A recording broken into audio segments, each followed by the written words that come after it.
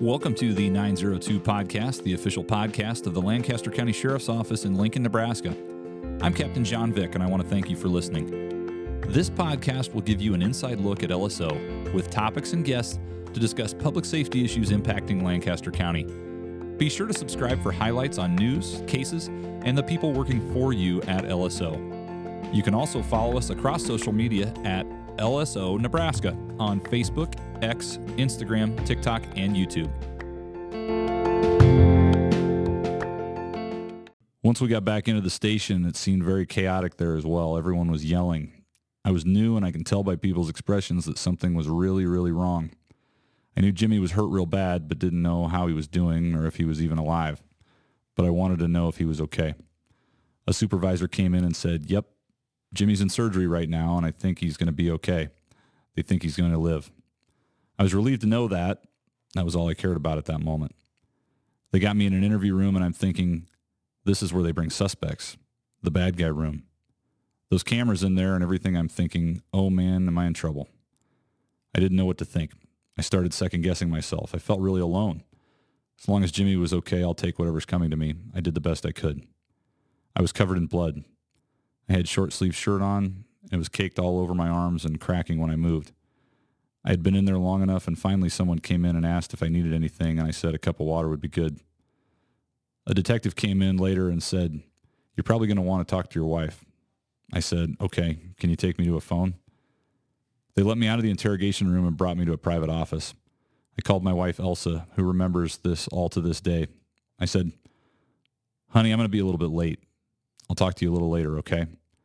Except I called her by her first name, too, and I never do that. I always called her honey or sweetie, and then she said, "Something doesn't sound right. Are you okay?" I said, "Yep, I'll talk to you when I get home." They put me back in the interrogation room. I'm still covered with blood. Every time I'm looking down my arms, they're beet red from Jimmy's blood. Finally, someone came in and said, "Okay, we'll get you into a shower and change of clothes." They got in my locker, got my clothes. The evidence technicians took all of my uniform stuff, clothes, and everything. I didn't know what was going on. Then my lawyer showed up. His eyes were glassy. He had lipstick on his face. His speech was a little slurred. Obviously, he'd been out at a bar. I told the union rep, "This guy can't represent me." Then they realized this condition and sent for another lawyer. I had to give a thumbnail sketch of what happened to our internal affairs detective first. Then the Attorney General's office came in. I thought the AG investigator was the worst one I'd ever seen. He grilled me, but not before putting on tape that I had not one but two attorneys. I was a young officer. I'm thinking, I thought my partner was dying. I just killed someone, and I have no idea what's going on.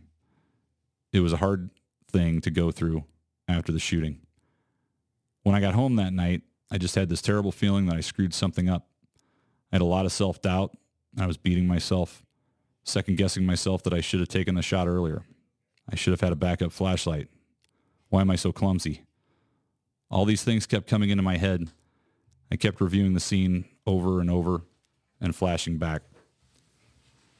And that is not the story of a law enforcement officer at the Lancaster County Sheriff's Office, but it is the story of a real law enforcement officer, and that account is from an excerpt of a book called Shots Fired: The Misunderstandings, Misconceptions, and Myths About Police Shootings by Joseph Laughlin and Kate Clark Flora. But that's what we're going to talk about today is officer-involved shootings and our force investigations team. And to do that, Sheriff Wagner, Chief Deputy Houchin here as always. Thanks for being here, guys. Good afternoon. Happy Friday. And a return guest to the show. I've been here a couple times now, Investigator Jeremy Schwarz. You first joined us on our episode about the Tactical Response Unit. And I did. Came back for another episode with our Tyler Goodrich missing person case, but we're happy to have you back today to talk about force investigations. Man of many talents. Thank you. Glad to be here. Yeah, appreciate it. So one of the questions that we get a lot of times when we're talking about officer-involved shootings is why don't we just treat law enforcement officers the same way that we would treat a suspect in any other shooting or homicide case that we investigate? Is it different? Is it Oh, I mean, yeah. I mean, one, we are one of the few agency or professions that are given the part of our responsibility is we could have to use lethal force in our job. And with that, in the United States, there's just a little bit under 1,000 shootings where the individual is deceased each year. You know, I think a lot of people think that it's a lot higher than that too, but that's the going rate about every year. So yeah, the whole situation is unique and different than it is when somebody goes in and tries to do a armed robbery at a gas station and shots are fired. Usually we are there in our professional capacity and something horrible transpires and we end up having to use lethal force. And, you know, unique is probably a good word. Sheriff, we were talking about that just before we came on air. It's not special treatment, but we just have to acknowledge the fact that it's a unique, probably one of the most unique types of investigations that we do. Absolutely. You know, we want to make sure that the rights of the officer are upheld and that the truth comes out about what happened. We want to make sure that the rights of the suspect are upheld as well. And so, you know, you got almost competing interests there, if you would. But yeah, it's a fine line, if you would. And then there are separate components. I mean, did the officer use force that was legally justified according to law? Okay, that's one component. The other component is, did the officer follow the policy of our agency when using deadly force? And that's another component. Yep. And they're not mutually inclusive. Right. And so, you know, generally, and I know Jeremy will talk about this, but some investigators will handle the legally justifiable portion, the statutorily justifiable portion, and other officers will investigate the policy of the agency and whether or not that was justified. So that's the two separate prongs, if you would, of any investigation of this nature. And, you know, and Jeremy, with any other citizen off the street, there are certainly statutes in Nebraska and every other state in the United States that provide for you know, your ability to defend yourself or someone else. That's correct. But law enforcement officers are unique in the fact that whereas, you know, other people may have the option, not always, but may have the option to disengage. And, you know, we always say that the best fight to win is the one that you're never in the first place. But there are some times that as a part of our job and our oath that we take to defend our communities, we do not always have that option to just walk away. No, we don't. And sometimes the person who is with, you know, that has the weapon and dictates the situation and compels the officer to respond in a manner that's appropriate.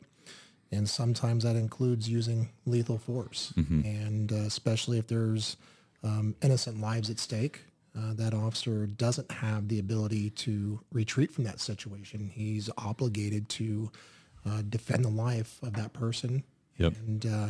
And use the appropriate force. And I think we kind of put it in the context that we are always seeking the most peaceful resolution that the subject will allow.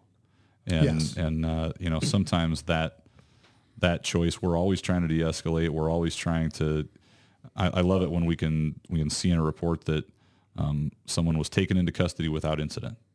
But a lot of that is sometimes out of our control because it really goes back to the most peaceful resolution that the subject will allow. And that's what we're always striving to do. So there is still a chance.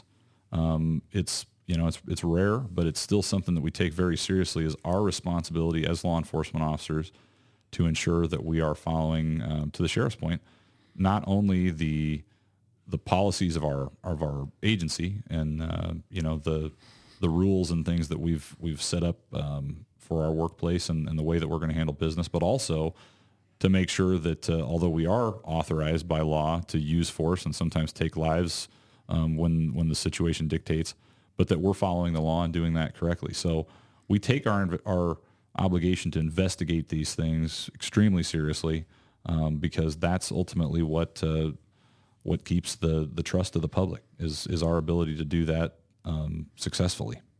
So that's really what we kind of want to dive into and talk with you about today. And we'll get into the history of this a little bit, but kind of your qualifications for this, Jeremy. You're a very active member of our force investigations team, and we'll talk about that, how that came about here in a little bit. But let's walk through, an officer-involved shooting happens, and this could happen for any type of force investigation. It doesn't have to be a shooting. Sometimes it could be, just a hand-to-hand type of force that we're looking at. But I think for simplicity's sake, we're going to focus more on officer-involved shootings because those are probably the bigger ones that we would employ the force investigation team for. But let's talk a little bit about what happens after that shooting takes place. A lot of times it'll start with some sort of call, some sort of law enforcement response, and sometimes these things go very quickly out in the field. And it can go. We'll talk about a few examples here, but what can start out as a fairly benign contact without a whole lot of indication that something is going to go wrong, within a matter of seconds, sometimes you can hear on the radio, "Shots fired. I've got a party down. Start medical." Right. And I guess that's really kind of how this whole process gets started. So what happens after that? Well, the thing too, we got, the reason why this unit was started, the sheriff has a choice. He can have us investigate it. He can have an outside agency investigate it, or have the force team investigate it. So a lot of times I would say we don't, if it's our deputies, we're probably not going to be, I guess, the lead agency in investigating that. And that's for the transparency part of it. So correct. That's with our team on that. I guess with the Nebraska State Patrol and the Lincoln Police Department, that's when they are involved in something and we aren't. That's when our unit ends up going and being the lead agency in those incidents. So generally regardless of who conducts the investigation, though, we're starting two separate but parallel investigations at that point. That's right. And so let's focus first on the criminal, we'll call it the criminal side of the investigation, to make sure that the force that was used was lawful. So regardless of which agency which agency takes that assignment, what are kind of some of the things that are going on after the smoke clears, so to speak? Well, I'll take you to just kind of a general, once the shots are fired, the radio call's made, and medical shows up, the officer or officers, whether that be from the sheriff's office, the Lincoln Police Department, or the Nebraska State Patrol, or even a federal agency that we may partner with, at the scene, those officers they're separated. They're treated for medical issues if that needs to be addressed. And then most importantly, a supervisor is reaching out to those officers involved and going over a public safety statement. And that's to obtain critical information that's necessary for the start of the investigation. And those are questions. There's roughly, I want to say 8 to 9. Correct me if I'm wrong, Ben. They are 7. 7. And those questions are asked, and we use that information to start our investigation. And then those officers are assigned a peer support and evidence officer. And then those officers are transported back to their respective team station, or here at the sheriff's office, at the Hall of Justice, or even the Nebraska State Patrol. And from there, that's where they have an opportunity to meet with their union lawyer and and then that's where the collection of evidence takes place, and they have a chance to talk with their command staff about what the next process is for them in terms of administrative leave, and then we designate a time to have a interview with them.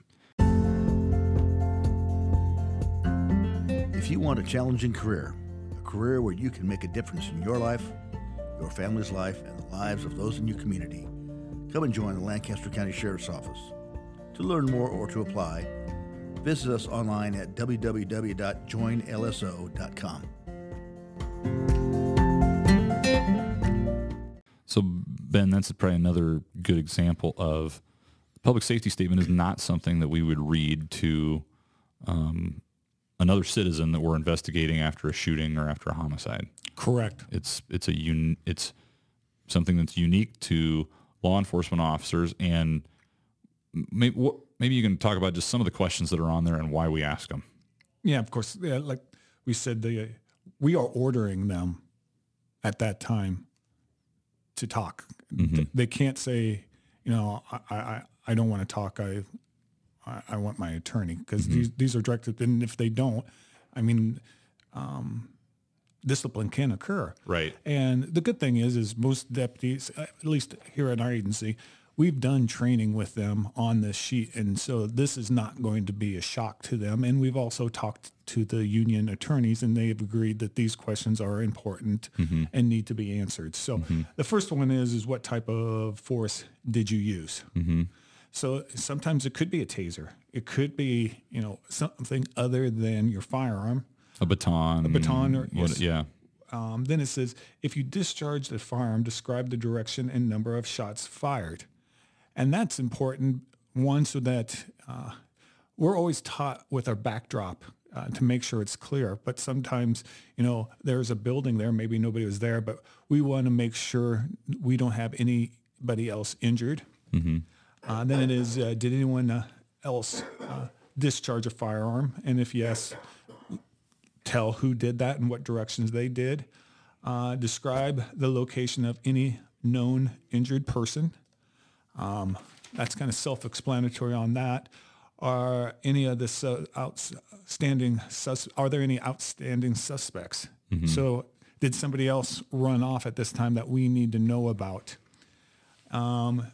Suspect information, you skip that if they're not there, but if they didn't run off, but if they did, what direction, how long ago, what type of weapon, what crime did the suspect wanted for, describe any other safety risk posed by the suspect.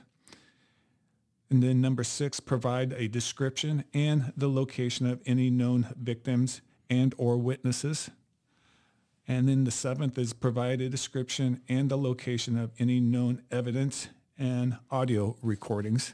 Now, one of the things that has really changed in the last several years is body cameras. And,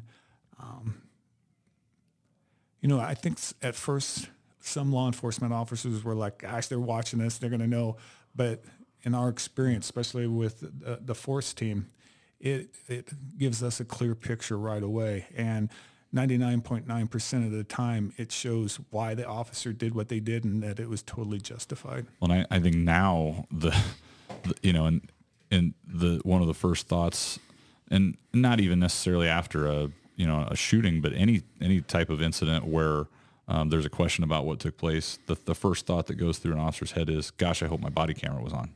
Absolutely. And it didn't always used to be that way, because there was, oh gosh, is it going to catch me doing something, screwing something up, or, but I think most cops. Am I singing in my car? Yeah, but I think most cops now are like, gosh, I sure hope my body camera was on, because it's going to answer so many questions. And, yes. And you guys, I'm sure find that on the backside when you're investigating, that it certainly frees up, a lot of time for you. It doesn't tell the whole story. No, cameras, body-worn cameras, in-car video cameras are great. They supplement the investigation, but the cameras do have limitations. And with that, we have to keep in mind that they don't always capture everything that we see and we hear because our cameras are focused and pointed in a certain direction, and we could have been looking to our left or to our right. And so there are limitations to the cameras, but they do supplement the investigation, and they are very helpful. And we have the ability to go back and go frame by frame and look for those tiny pieces of information that the officer talked about in their interview. Right. Now, another thing too is where we wear them and how you would be holding your handgun during a shooting. It can cover up the camera real quick, but you can't see what you need, what the officer is looking at. So you're so correct that, even though they're a great piece of tool, you can't just watch that and say, "Oh, it's over." We have what it is. We've got to do the one whole thing. facet. One facet. One facet. Yep. Perfect. Yeah. Yes. And, this is a little bit nuanced into the weeds on this, but, you mentioned we're compelling them to answer those questions. And another thing that's unique about these cases is that, if you've watched any sort of cop shows on TV, you're familiar with Miranda rights and things like that. Law enforcement officers don't just check their rights at the door. Law enforcement officers still have, a Fifth Amendment right against self-incrimination, a right to remain silent, all the same things that any other citizen has. However, there are times that we, need to compel them to answer questions because we have a unique business need in law enforcement to know. And our job as law enforcement is make sure nobody else is hurt, or, if we have a suspect at large that the public could be endangered by, we need to know that ASAP so we can continue our search and do that. And so the courts have come up with, and Garrity is the name that was in the original court case, but it essentially created some rules that the courts view testimony by law enforcement officers, but also other government employees, that if you're compelled to answer a question, there are certain cases in which that can't be used against you in a criminal proceeding. So there's a little bit of nuance here. Again, that's in the weeds a little bit in some of the legalese, but just understand that there's kind of some complex decision making that goes into how we can ask what questions, and again, just all goes back to the uniqueness of these investigations. Well, as you were talking about the criminal case and the internal investigation, the criminal case can share with the internal investigation, but it can't go the other way. Yes. So criminal investigators can share information with IA or internal affairs investigators, but information that internal investigators learn, I don't want to confuse people about the difference. Internal affairs investigators are there on the other side of that, trying to determine if there were any policies that were violated, like the sheriff said, about the rules of the agency specifically. So criminal investigators can share information with those internal investigators, but because of legal restrictions, the internal investigators cannot necessarily share all of their information with the criminal investigators because some of those things are not admissible in court. Correct. And that's where Garrity, you were talking about, comes in, where you can compel somebody to speak, or they can lose their job if they refuse to. So yeah, those are two major different ones. And a lot of times here at our agency, we'll let the criminal investigators go with what they need to do. And then after that, whatever needs the internal investigators need to follow up on, that's when they do it after that. Yeah. We'll get into a little bit of the specifics about what we're doing with those investigations, Jeremy, and our current practices today. But Sheriff, when it comes to the administrative leave, what types of things are you thinking about when it comes to administrative leave, and why would we put someone on administrative leave? Well, they've just been through a very traumatic experience. Mm-hmm. They need some time to decompress. They need some time to, speak with their counsel and determine what their next course of action is going to be. And then it's our responsibility to make sure that our policies were followed and that the deputy is able to return to duty without that psychological burden of having just taken a human life. Mm-hmm. It also gives it a chance for the investigators some time to get a hold of what actually transpired and do that so that we are able to tell the public, hey, this officer or this deputy did it properly, and now that they can come back, and you can't do that usually in 24 hours. This isn't like television and all that. Some of these take a lot of time to get through, and it's like the sheriff said too, it gives them a mental break, because we don't interview the officers. We wait 48 hours to conduct the interview with them. Mm-hmm. So part of it is wellness to take care of the officer, because they've been through a traumatic, psychologically potentially damaging experience. Part of it is functional, with just the logistical needs of the investigation. Correct. But part of it too, and I know, Sheriff, we talked about this, there is a community caretaking part of this. I mean, we have an obligation. Obviously, we want to make sure that we're watching out for the welfare of our officers, but we also want to make sure that before we return that person to duty, that they're not a danger to the public. Right. Either A, because they're not mentally ready to go out and do the job that the public needs them to do, or B, and it doesn't happen often, but it does happen, if someone's done something wrong, whether it's procedurally wrong or even, God forbid, criminally wrong, we have an obligation to make sure, at least to the extent that we can, within a short amount of time, that we believe that this person followed the law and followed the rules before we return them to duty. And there's, the public wants to know right away, but they also want to know that we're conducting a very thorough investigation into the events that took place, so that we can provide that factual basis. Being hasty with all that stuff just is the event is done. It's over. Sure. We have the time to do our interviews, do the crime scene investigation, handle all those things to everyone's benefit. So, Jeremy, while all of this is going on, you and your team are doing your work, and we'll get into some more of the specifics about that, but it's all with the goal of ultimately what happens with the information that you and your team produce. Where does that information go on the criminal side of the investigation? So once we've had a chance to conduct all the interviews, collect all the evidence, analyze any video footage, talk to witnesses, it's all compiled and it's put together in a comprehensive report. And generally those reports range anywhere from 85 plus pages, and when I say comprehensive report, I'm taking everything and condensing it into a nice report for the county attorney to review and look at and prepare for a grand jury.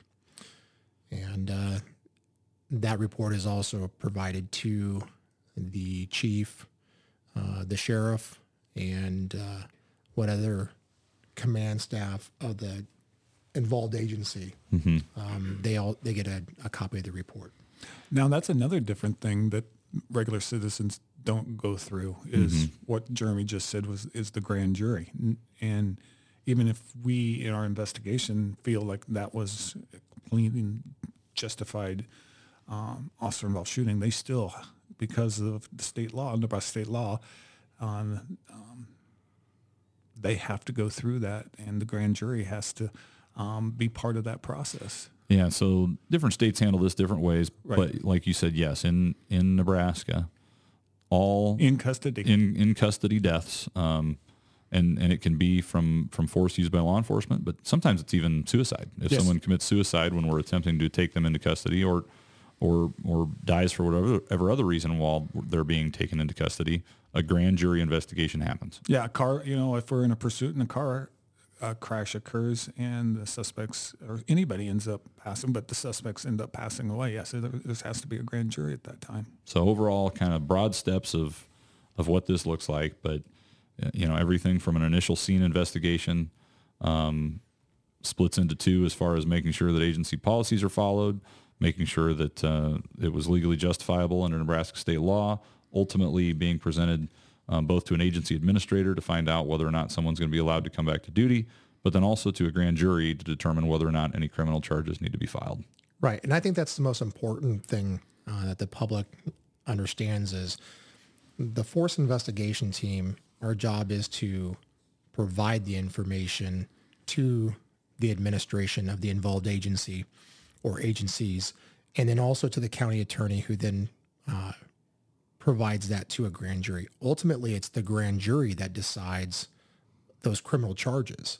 It's not me as the investigator making that opinion or that decision, but it's the grand jury. Yeah, you're investigating and providing those finders of fact with the facts that they're going to use to ultimately reach a conclusion. Correct. Yeah.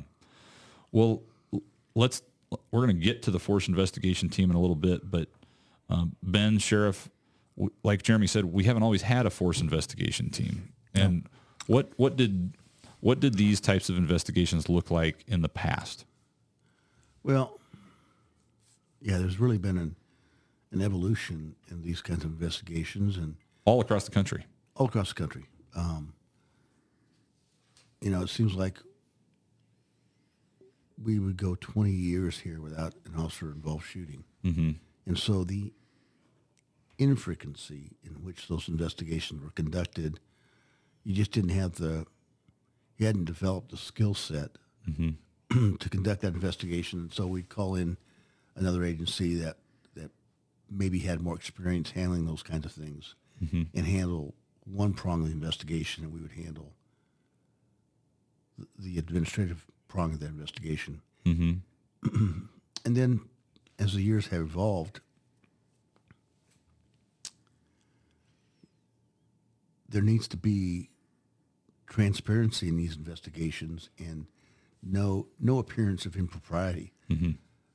So the public really has demanded that if an agency involved in an officer-involved shooting, that an outside agency conduct the investigation to maintain that impartiality. Yeah.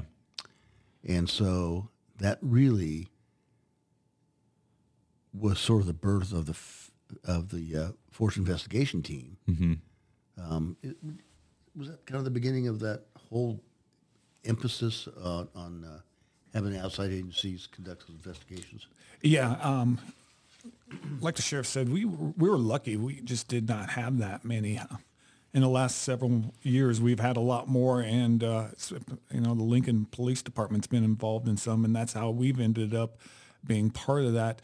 We went and got a bunch of, once we decided to do this, special training in force science, and that training is how and what happens during officer-involved shootings. And so everybody who's on the FIT team has to go to that training to be part of it. And it's like you said, it's something that you never want to get good at. You never want to do these enough that you become great at them. However, you have to be great at them. Yeah.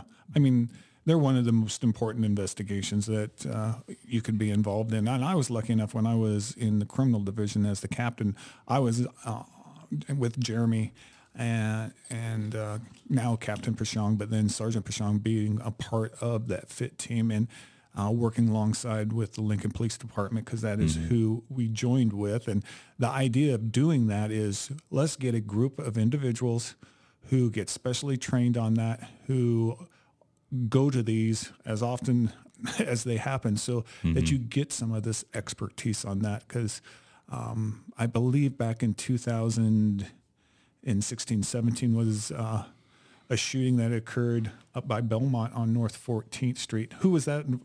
That was Jermichael Kennedy's shooting, and that was actually the first shooting that I was involved in, where I was working the road. And then Sergeant Trotter, now retired Captain Trotter, had tasked me with bringing the mobile command vehicle.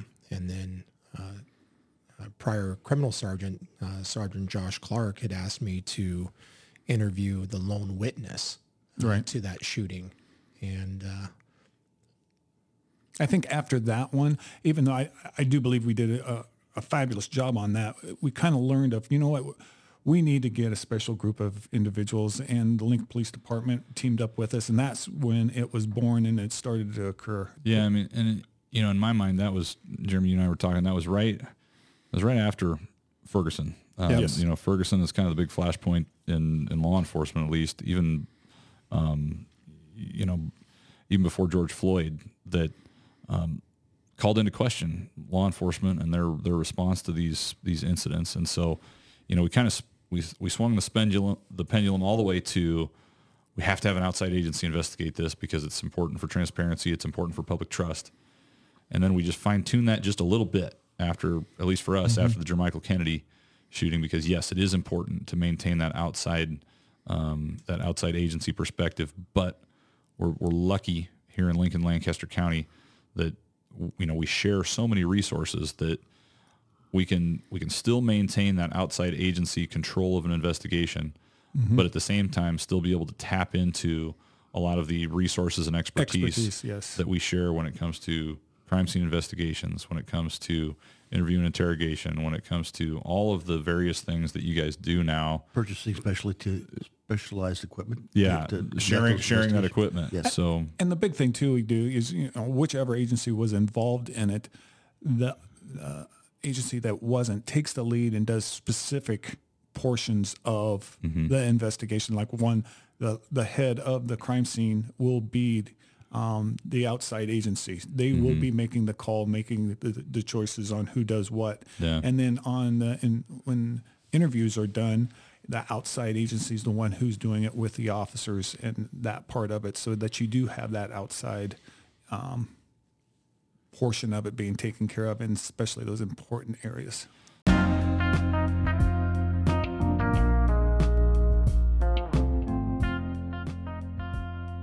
Hey, I'm Captain John Vik with the Lancaster County Sheriff's Office. When it comes to your career, don't settle for good enough. Don't settle for ordinary. We won't either. Be different, be better, be exceptional. Start your future today at joinlso.com. So Jeremy, sometimes, when we have cases that are out in the public, we get the keyboard warriors on social media that want to know, well, have you done this? Well, have you done that? Well, why hasn't anybody checked this? And why,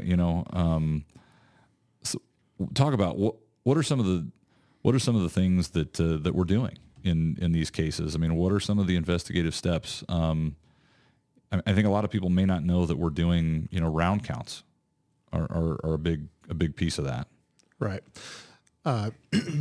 So after the incident occurs and the officer is brought back to their respective agency, most times here in Lincoln, the officers are brought back here to the Hall of Justice. And those officers have a chance to talk with their attorneys.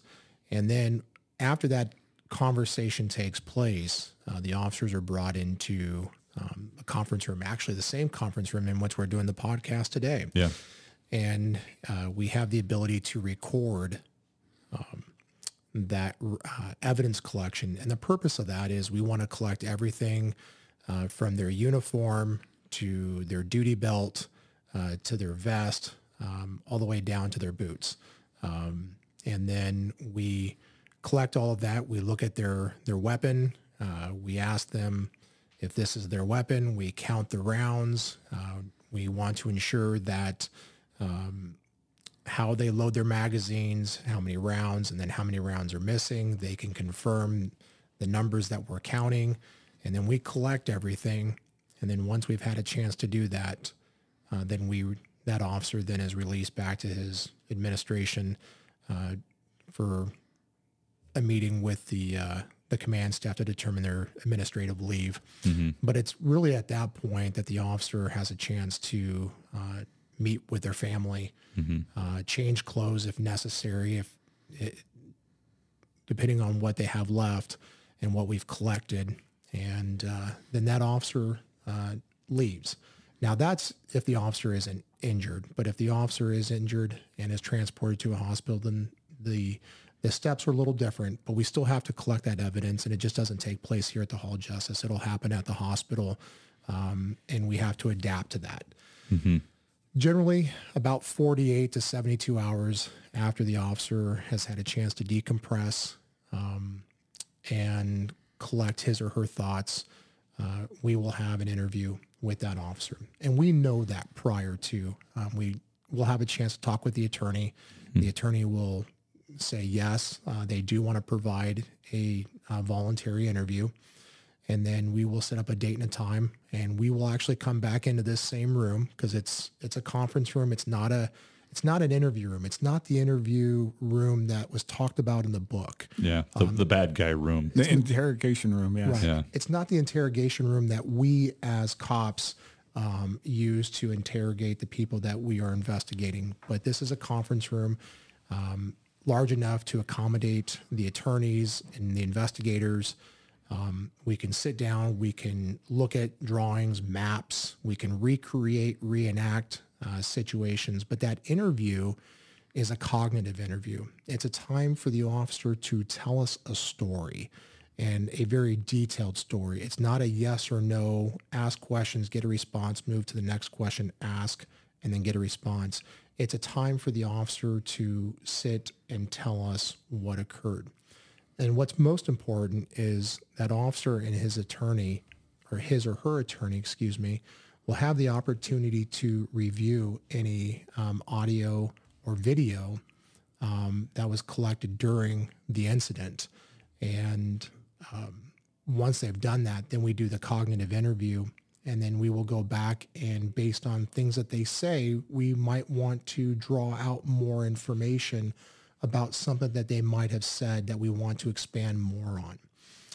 And those interviews generally can last an hour to 2 hours, and sometimes 3 to 4, just depending on how detailed we need to be based on the incident itself. Or how long it lasted. Exactly. I mean, a car chase ending up into a crash, ending up into a negotiation, into shots being fired. I mean, it really depends, because sometimes if you're just walking up to a traffic stop and all of a sudden a gun comes out, bang, bang, bang, that is such Seconds. Seconds. Yeah. Right. And I think it's important too that we look at, some officers, depending on how seasoned they are less or more detailed in their statements. And we have seen that in some of our previous interviews where we don't have to ask as many follow-up questions because the officer was so detailed in their initial storytelling that we don't have to go back and ask a lot of those follow-up questions to expand upon. So that really kind of goes into the length of those interviews. You talked about the waiting time before doing the interview. Help us understand why don't you just get them when they're fresh, when they're, it just happened. Their memory should be the best then, right? Well, there's a lot of research on memory recall, and when officers are in a dynamic incident that's rapidly evolving, we have to give those officers time for their memory to consolidate. Okay. And we want to try and capture as much of the information and the best information to extract that from their memory for the case. And so the science is out there that talks about generally 48 hours afterwards is about the best time to conduct a cognitive interview. Okay. The longer you go, we tend to start losing pieces of information. So we try to do it within about 48 to 72 hours. But sometimes, like in some of our recent shootings, we've had to wait a little bit longer because it was actually going into the holiday weekend. And so it was decided we would wait a little longer.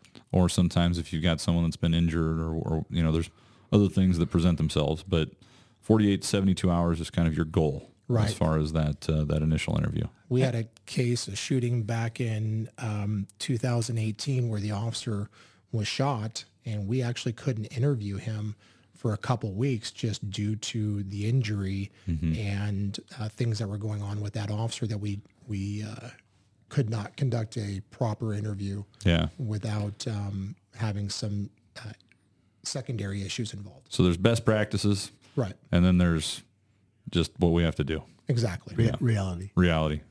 So that kind of, we touched on force science just a little bit, Right. But maybe help our listeners understand what is force science, and what are some of the concepts that you and others who've been through that program learn. So Force Science is a company out of Chicago, Illinois, founded by Dr. William Lewinsky. It has evolved where he has numerous instructors, and he conducts research on issues involving speed and dynamics of shootings, movement, motor skills, behavior. He also looks at attention and vision, how we perceive things, our memory recall, just even talking about human error and how human error comes into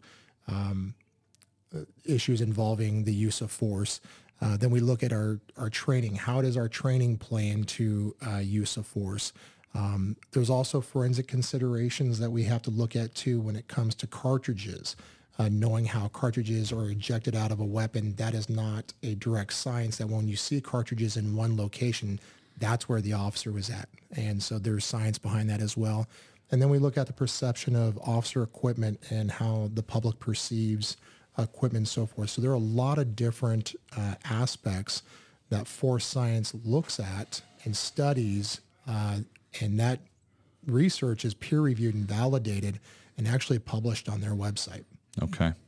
So a lot of the people on the FIT team, the force investigation team, have attended pieces of that. It's kind of a multi-layered program. They offer a variety of different courses, but their basic course is 40 hours, and then they have an advanced course, which is 18 weeks. And then they have several different courses for various people within the command staff just to have a basic understanding. They also have courses on body-worn camera limitations, de-escalation, most of which members of our force team have been through. And then we've also been through training with critical incident review, which is instructors that were actually previously with force science, but now have taken the instruction from force science, the research, and now have put it into how to conduct a criminal investigation using force science concepts. And so we've used that training as well. And don't forget, this also helps you in any other type of investigation where shots are being fired too. Absolutely. I mean, it does not just, I mean, it was made for officer-involved shootings, but it certainly, I know with Jeremy and doing some of his cases he's done, it flows into just the regular criminal cases. I remember one example that we talked about, and it was about the perception reaction time. Mm-hmm. You know, and that's something we use in crash investigations. Yes. But to hear it come up in shooting investigations, and I think there were some video breakdowns of, well, it looks like this person was shot in the back. Right. But there are some kinematics and perception reaction reasons for that being, when comparing it to some video of the incident, you can actually see why, when the threat was presented, that may not have been the same position that the body was in when the bullets fired from the gun from an officer reached them. That's absolutely true. And that's one of the studies that Dr. Lewinsky talks about, is that reaction time, as being able to perceive and see that person with the weapon pointing the weapon at you, and then having to not only see it, but then decide what you're going to do, and then put that action or that decision into action and then motion. Mm-hmm. And then by the time that happens, that's generally within about a second and a half, and that person is already turned and their back is to you now. And it happens so quickly that we can't reverse our brain in that short amount of time and stop that motion mm-hmm. before that round is discharged, striking that person in the back. So there's some science behind all of these things that happen. And without that research and some of that explanation, I think the public could rightly be concerned when otherwise, without that context, it looks like a person was shot in the back by a law enforcement officer. Correct. So just extremely important work that the academic community is doing in this area, but also that our investigators are doing in this area to make sure that we're providing, as you said, the best set of facts for the fact finders ultimately. And at least in Nebraska, that becomes the grand jury. Yes. So let's kind of bring it full circle then. We touched on the grand jury concept before, but what actually, grand jury proceedings, at least in Nebraska, are secret when they're taking place. Yes. But generally, how does the process work? And you've been through a number of these now. Yes. My first grand jury was actually an officer-involved shooting that happened in Sarpy County. And I was a criminal investigator back in 2004-05 when the chief was my sergeant at the time, was my supervisor. And but yes, grand juries are secret, and you're called to testify, and you go into a courtroom. You're sworn in, and then there's the county attorney, and you have a panel of jurors that are secret, and then you go through your testimony with the attorney, and then after you've been asked questions by the attorney, then the grand jury then has the ability or the opportunity to ask you questions, and they can ask you anything. And once that is done, then you're excused, and then the next person is called in to testify. Jeremy, also go into a little bit, we have a 3-person panel of investigators too. Can you kind of go into that? Because that's pre-grand jury, correct? It is, yes. So there is a 3-person panel of law enforcement officers from various agencies who get together and will conduct the investigation or the research review separately, and then they will submit a report to the county attorney explaining their opinion. And so, or if they think something else needs to be done, or if something's concerning them. So it's 3 different eyes on that to let the county attorney know, no, we don't see anything else. So yes, here's some ideas of what investigative steps we think you should do. Correct. Yes. So it's a peer review process. Yes. Essentially, to check each other's work, and just another step at, in this case, the county attorney's disposal, to be able to ensure that everything's ready for prime time, so to speak, when it's going to that grand jury, and that we're leaving no stone unturned in finding the facts that are necessary to evaluate what took place. Correct. And sometimes the county attorney will actually call 1 or 2 members of that 3-person panel to come in and supplement the testimony of the investigating officer to just offer their opinion and show that there are other agencies investigating that concur with the opinion. And then ultimately, the grand jury is going to make a recommendation on whether or not charges should be filed in this case to the county attorney. If they're going to have a bill or no true bill. So they would either have a true bill, which means that they're recommending that charges be filed for whatever assault or homicide or whatever. Correct. Or no true bill, which would mean then that they've not found sufficient cause for charges to be filed from the county attorney's office. Correct. So, and that's the reality of this, that ultimately criminal charges are a possibility. And certainly, Derek Chauvin in the George Floyd case in Minnesota is the most recent example of a law enforcement officer that's charged criminally, and ultimately he's in prison now for his conduct. And that wasn't a shooting. I mean, that was just excessive force. Yeah, never a shot fired in that case. A good example, but at the hands of law enforcement that took place. And then the other side, while this is happening, we talked about it earlier, but is the internal investigation. And so in that case, and we'll just use that as an example, but he was fired from his job at some point, which is a separate and distinct process from the criminal charges that were filed against him. But we have to take a look at someone's job status from an internal side of things. And if they violated our policies, a violation of our policies may well be a violation of law too. Sometimes they're different. Yes. But sometimes someone may be justified in what they did. We may not have a true bill as far as criminal charges being filed. But Sheriff, you may still elect to fire them because there may have been something procedurally, maybe not criminally wrong, right, but procedurally wrong that you've decided, for whatever reason, I've got sufficient cause and I don't want this person to be a deputy at the Lancaster County Sheriff's Office anymore. So It's possible. Well, what else are we missing?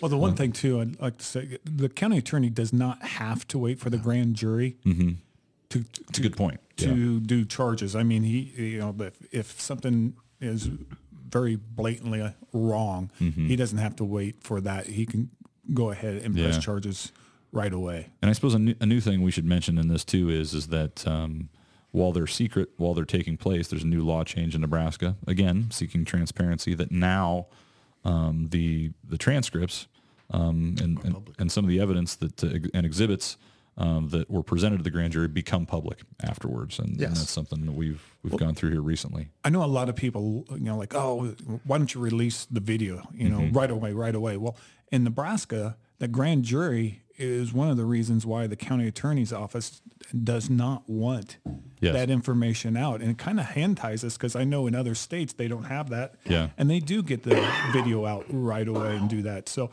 I want people here that, it's not just us not wanting to. It's coming down to, we have to keep it so that the grand jury stays, with the correct information, and then that's all over. It's not all over the place. Otherwise, you can taint your grand jury unintentionally. Right, and that's the concern of it. Mm-hmm. Well, I think it's important that we were talking about internal affairs interviews following or coinciding with the criminal investigation. One thing that I would like to add is that when we do these interviews, the officer, not only is he being interviewed by the criminal investigators, but potentially he could be interviewed a second time by internal affairs if those questions at the internal affairs, that's a good point, hasn't been answered.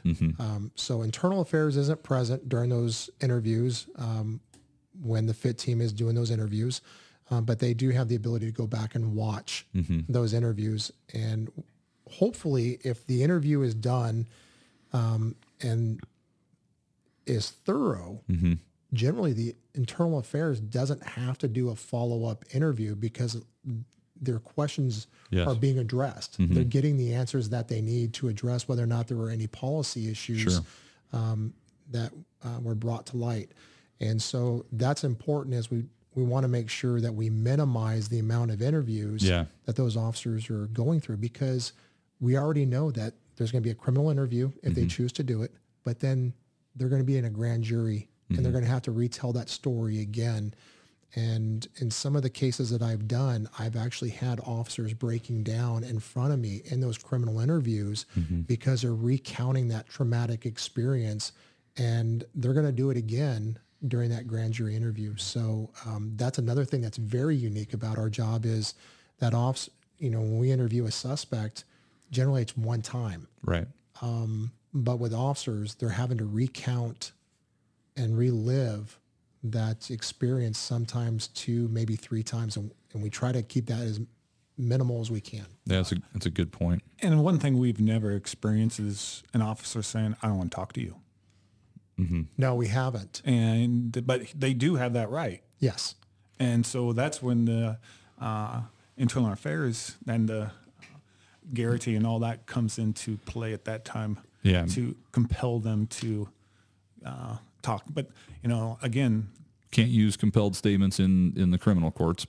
Right. But yeah, and it comes down just the goals of a criminal investigator and an internal investigator are different. We're looking at, and speaking from my history from internal affairs, we're looking at agency policy. We're looking at agency procedures. We're also looking at that from, a training lens of, is there something that we need to do differently as an agency to maybe have a better outcome from these things, whether it's from de-escalation, whether it's from a standpoint of officer safety. Maybe it was an equipment malfunction. There are things that we're looking at, just a different angle that we're approaching the same set of facts from, because we're looking at it for different reasons. Well, one of the nuances that we haven't had an experience with a whole lot is ambushes on law enforcement, and and that there's another example where training and all that can come in to we teach our officers, don't sit there by yourself, or, make sure you could see and keep, park where there's nobody so you can see anybody coming up on you and things of that nature. Cause it just has, the sad thing is it happens, and it happens too often. Yeah. Well, this is kind of part one, because sometime we're going to have to do part two. We could do an entirely different episode on, steps that we take then, after, because, this is all, stuff that's leading up to essentially determine whether or not an officer did something wrong. But then we have a whole nother policy and program as far as, caring for our officers afterwards and what we do for them for critical incidents response and their mental health. And we'll cover that in a future episode. But, Jeremy, just really appreciate you taking time today to walk us through this process. Hopefully this will be helpful to members of the public, whether now or in the future, because unfortunately it's just a matter of when one of these is going to happen again. Sadly, we know that another one's going to happen sometime. Hopefully not any sooner than it needs to. But hopefully this will provide people a little bit of background as to why we do what we do. And I think the most, one of the important things is some people think that law enforcement officers live to shoot somebody. Right. And that's why they become a cop. And there's nothing further from the truth. I mean, that's the last thing an officer wants to do is to use lethal force, but must be prepared to do so when necessary. So it's a life-changing experience for the officer. There's no question about it. Yeah, and none of us wake up in the morning going, "Oh boy, I hope I can get into a shooting." That's just not what it is. It's a bad day. Bad day for everybody. And it changes people's lives. And as you know, sometimes it changes the officer to the point that they can't go on and do this job ever again. And that's the reason why when you were talking about the wellness and things, is we're trying to learn the best way so that we can keep a good employee and get them back.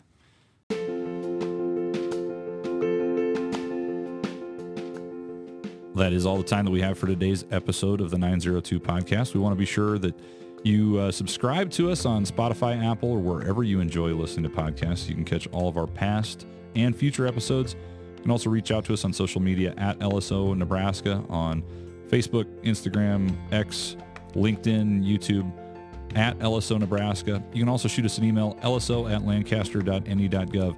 And most importantly, if you're interested in a career opportunity with the Lancaster County Sheriff's Office, be sure to reach out at www.joinlso.com, where you'll find information about sworn deputy opportunities, but also for our civilian professional staff.